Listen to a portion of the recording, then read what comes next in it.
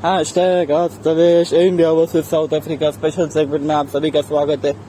और आज का मुकाबला तीसरा T20I वाइजैक के मुकाबले में क्या कर पाएगी भारतीय टीम, थोड़ा सा हाईजैक इस मुकाबले को, ये होगी देखने वाली बात। और सबसे रोमांचक कि किसको मौका मिलना चाहिए। आई मीन अगर बात करी जाए तो वाइजैक का जो विकेट है, विशाखापट्टनम का जो विकेट है, बड़ा स्लो होता है, थोड़ा सा स्पिन को मदद मिलती है इस विकेट पे, बट दोनों टीमों के स्पिनर्स जो है वो बिल्कुल भी रिदम में नहीं है। यूवी चहल को तो चहल पहल करने ही नहीं दे रहे, और दूसरी तरफ अक्षर का तो उनके ऊपर डाउट कर दिया गया। अक्सर ये खिलाड़ी अच्छा खेला करते थे पर अब नहीं खेल रहे। और वही बात करी जाए तो महाराज की, तो महाराज का पिछले मुकाबले में एकदम महाराजा जैसा परफॉर्मेंस किया। 2 ओवर में 12 देके 1 विकेट भी निकाला था ऋषभ पंत का, और तबरेज शन से वो तबरेज ही घोड़ा बना दिया। इनको तो इतना ठोक रहे हैं कि वे पूछिए। मतलब दोनों टीमों में मुझे लगता है कि शायद बदलाव की उम्मीद है।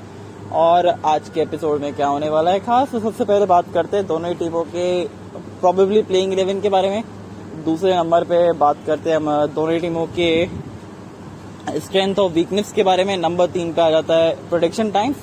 And number 4 let's talk about the my 11 circle, my favourite sports fantasy app, जहाँ पे मैं अपनी टीम बनाता हूँ। आप भी टीम बनाइए, मैं भी जीतता हूँ, आप भी जीतिए। और साथ ही साथ इस खेल में फाइनेंशियल रिस्क है, तो प्लीज प्ले अकॉर्डिंगली। और मैं तो यही कहना चाहूंगा। और मैं आपको माई 11 सर्कल पे अपनी जो टीम बना था वो शेयर करके दूंगा। और let's quickly start with number 1 point. थोड़े से दोनों टीमों के प्रॉबेबली प्लेइंग 11 जानते हैं। पिछले 2 मुकाबलों में तो मेहमानों ने हमें बिल्कुल बेजुबान कर दिया और बिल्कुल वो घुटनों पे लाके खड़ा कर दिया है। अब बारी है कमबैक की। वाइजैक में क्या भारत हाईजैक कर पाएगी वो साउथ अफ्रीका की जीत की पार को, वो देखने वाली बात है। तो पहले ओपनिंग जो है मुझे लगता है कि शायद सेम रहेगी। ईशान किशन, ऋतुराज गायकवाड़ दोनों रहेंगे। नंबर 3 पे आ जाते हैं आपके पास श्रेयस अय्यर को एक्चुअली थोड़ा सा अपना रूप बदलना पड़ेगा, क्योंकि पेस के खिलाफ जो है वो बड़े डिफेंसिव हो रहे हैं, बट स्पिन के सामने तो एकदम वो सीना चौड़ा होके खेल रहे हैं। और यहाँ पे शायद थोड़ी सी दिक्कत है, क्योंकि साउथ अफ्रीकन गेंदबाज जो है ना, वो अब ये थोड़ी सी जंगल की आग की तरफ फैल गई कि इनको थोड़ी सी दिक्कत होती है ये तेज गेंदबाजों के खिलाफ। तो तेज गेंदबाज ही रखेंगे, एक्चुअली इनके पास ऑप्शन इतने सारे हैं। फिर नंबर 3 पे आ जाते हैं श्रेयस अय्यर, 4 पे आ जाते हैं ऋषभ पंत, 5 पे हार्दिक, 6 पे डीके, 7 पे अक्षर की जगह मैं चाहूंगा कि दीपक हुड्डा खेले। Deepak Hooda might be batting upper batting the order 2 की मैं चाहूंगा कि इस मैच में एक्चुअली में मौका मिले दीपक हुड्डा, क्योंकि बड़े फैंटास्टिक प्लेयर है। जो पिछले कुछ हफ्ते गए, पिछले कुछ महीने गए, आईपीएल से पहले भी इनको टीम में मौका मिला था, इसमें भी कंसिस्टेंट परफॉर्मेंस किए थे। तो फिर Deepak Hooda will be the better option. Akshar Patel की जगह आप एक तो बल्लेबाजी में थोड़ी सी डेप्थ देते हैं, फिनिशिंग अच्छी कर सकते हैं डीके के साथ। फिर साथ ही में आप एक गेंदबाज के तौर पे भी खेला सकते हैं, इनको 4 ओवर करवा सकते हैं, इनके पास काबिलियत है वो स्पिन करवाने की। फिर 8 पे एक्चुअली हर्षल पटेल है, 9 पे भुवनेश्वर है, 10 पे मैं चाहूंगा पर्सनली दोस्त की अर्शदीप या उमरान मलिक दोनों में से कोई एक जना खेले आज के मुकाबले में प्लीज। क्योंकि Avesh is looking slightly under performing, क्योंकि विकेटें नहीं मिल रही है, थोड़े से रन भी ज्यादा खर्च किए हैं। हालांकि पिछला मैच बहुत अच्छा गया था इनका, पर उससे पिछला वाला जब रन स्कोरिंग मैच था उसमें 9 के आसपास की रन रेट से रन खाए थे उन्होंने। तो फिर मैं चाहूंगा कि आवेश की जगह अब थोड़ा सा अर्शदीप को मौका दीजिए। फर्श से अर्श तक के पहुंचने का सफर जो है वो तय करना पड़ेगा इनको। देन नंबर 11 पे मैं लगता है कि यूवी चहल खेल जाएंगे आज के मुकाबले में। तो भारतीय टीम एक्चुअली देखा जाए तो वो एक स्पिनर के साथ जा रही है, बट एक वो पार्ट टाइमर स्पिनर, फिर साथ ही में एक जो गेंदबाज है वो डेथ के ओवर भी डालता है, एक बीच के अंदर भी डाल सकता है। हर्षल पटेल के साथ यूवी चहल डाल सकते हैं। I mean that's going to be a fantastic move out there. अगर आप दीपक हुड्डा को लेके आते हैं तो वो हुड्डा नई गेंद से भी गेंदबाजी कर सकते हैं। तो 2 ओवर आप शायद एक ओवर आप अर्शदीप से देख सकते हैं, 2 ओवर आप दीपक हुड्डा के देख सकते हैं, या 2 या 3 हार्दिक पांड्या गेंदबाजी करने लगे। तो टीम में ये मिलजुल के अब थोड़ा खेलने वाली बात हो गई है। अब साउथ अफ्रीका की बात की जाए तो साउथ अफ्रीका में भी कोई बदलाव की चेंजेस लगते हैं।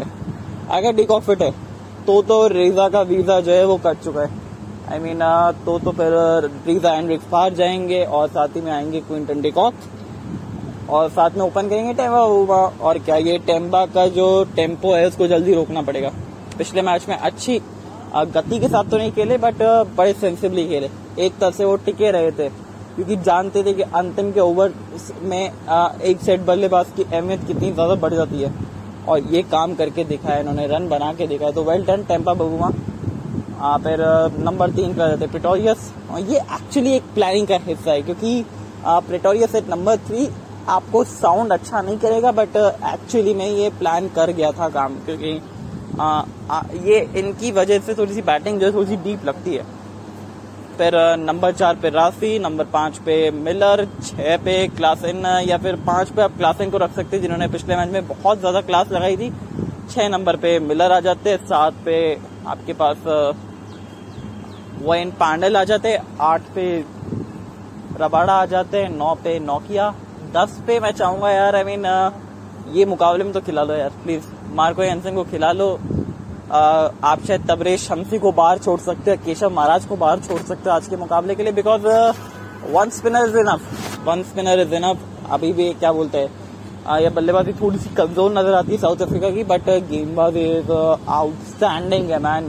पर समस्या स्पिन गेंदबाजी है तो उसको करने के लिए आप शायद मार्को यानसन को खिलाना चाहेंगे वो, या फिर एक बल्लेबाज खिला के आप केशव महाराज को ड्रॉप कर सकते हैं। गेंदबाजी के आपके विकल्प अच्छे खासे हैं, so why not to do this thing. तो ड्वेन प्रेटोरियस को आप सोचते नीचे भी बल्लेबाजी करा सकते हैं, घातक भी साबित रहेंगे, दैट्स डिफरेंट मैटर। बट फिर एक तबरेज शमसी आ जाएंगे 11वें नंबर पे। तो मुझे लगता है ये टीम थोड़ी सी सेटल नजर आती है। अब ये तो हो गई दोनों टीमों की प्रॉब्लम प्लेइंग 11। अब बात करते हैं दोनों टीमों की स्ट्रेंथ और वीकनेस। भारत की स्ट्रेंथ जो है उनकी बल्लेबाजी है। पिछले मैच में तो स्ट्रेंथ ने धोखा दे दिया था जिस तरीके से बल्लेबाजी की थी और जिस गैर जिम्मेदार तरीके से वो शॉट खेल के आउट हुए थे, खासकर ऋषभ पंत।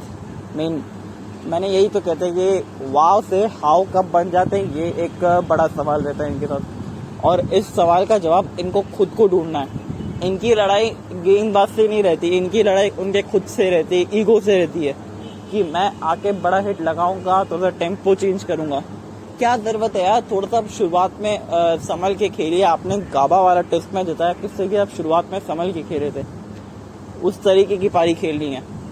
बट इनकी लड़ाई इनके खुद के ईगो से, ईगो प्रॉब्लम बीच में आ जाता है, इसी वजह से बड़े हिट लगा के और खराब शॉट सिलेक्शन लगा के आउट हो जाते हैं। सो तो समझना पड़ेगा इस चीज को, अब जहन में डालनी पड़ेगी। आप कप्तान है टीम के, ऐसे खराब शॉट मार के आउट नहीं हो सकता। मुझे डेफिनेटली पता है कि राहुल द्रविड़ ने थोड़ी सी लाल लदाड़ की होगी इनके साथ,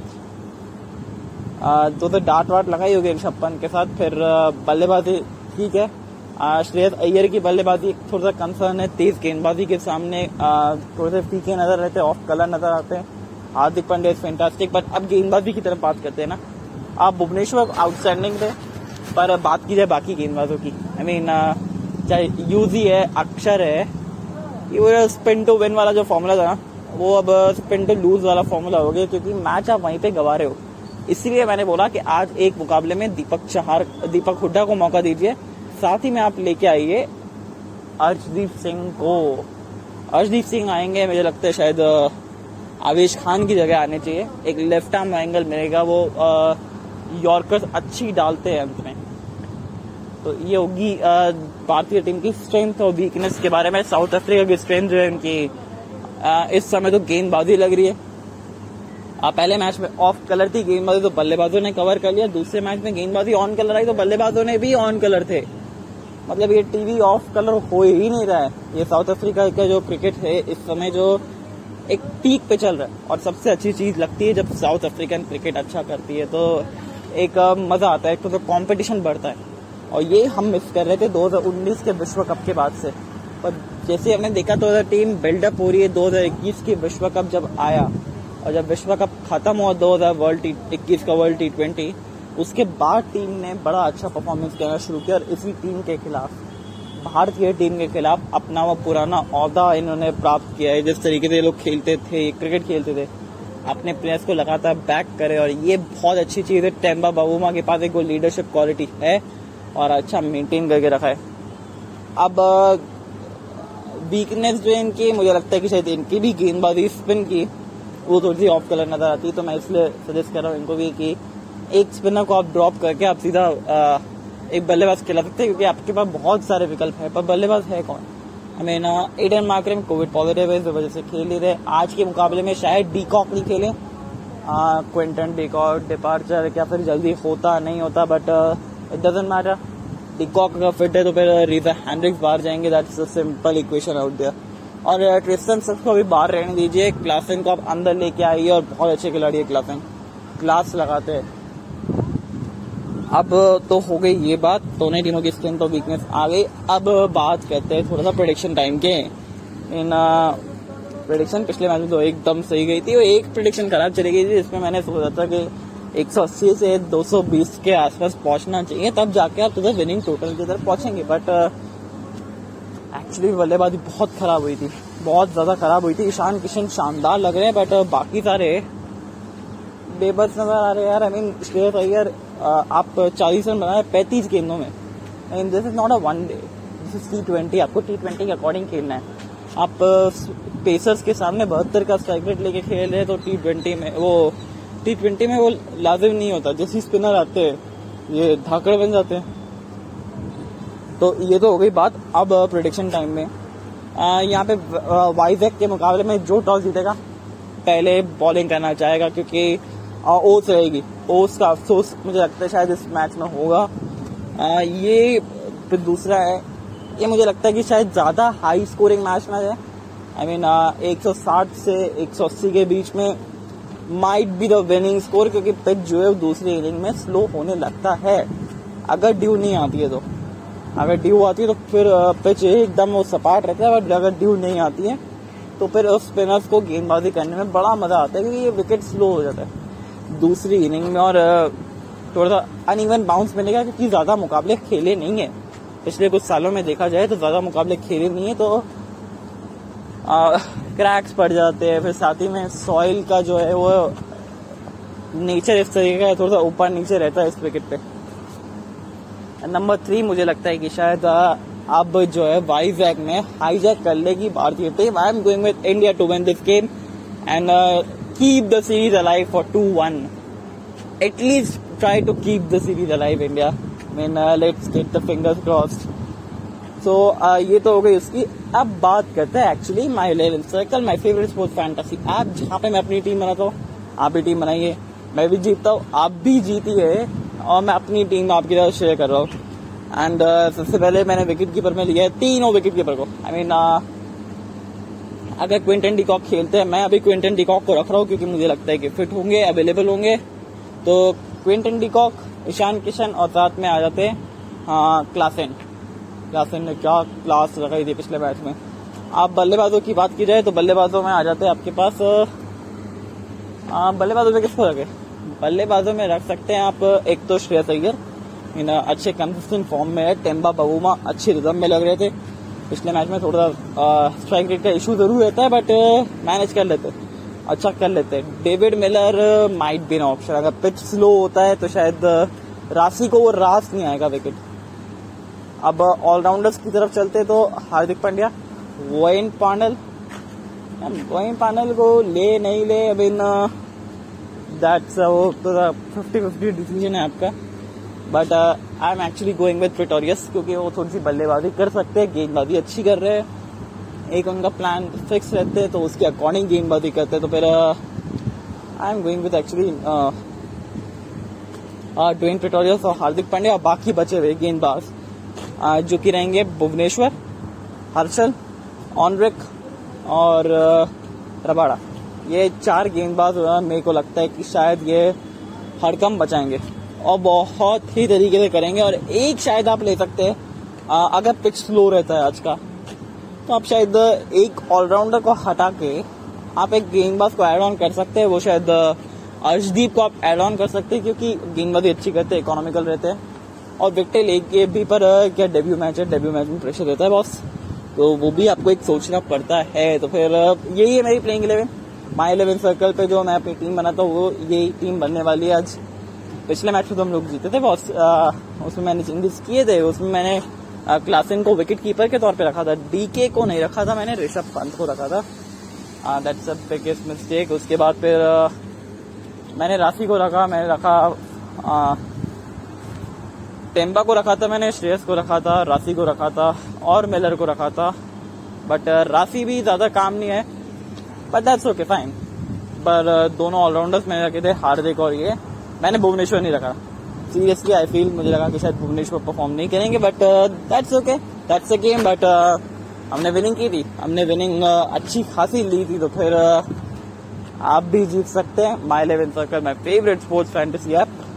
मेरे कोड से लॉग इन करेंगे तो फिर मतलब मेरे कोड से आप मनी डालेंगे तो फिर आपको अच्छा खासा बोनस मिलेगा। तो फिर तब तक के लिए take care, tata, bye bye, see you, good night.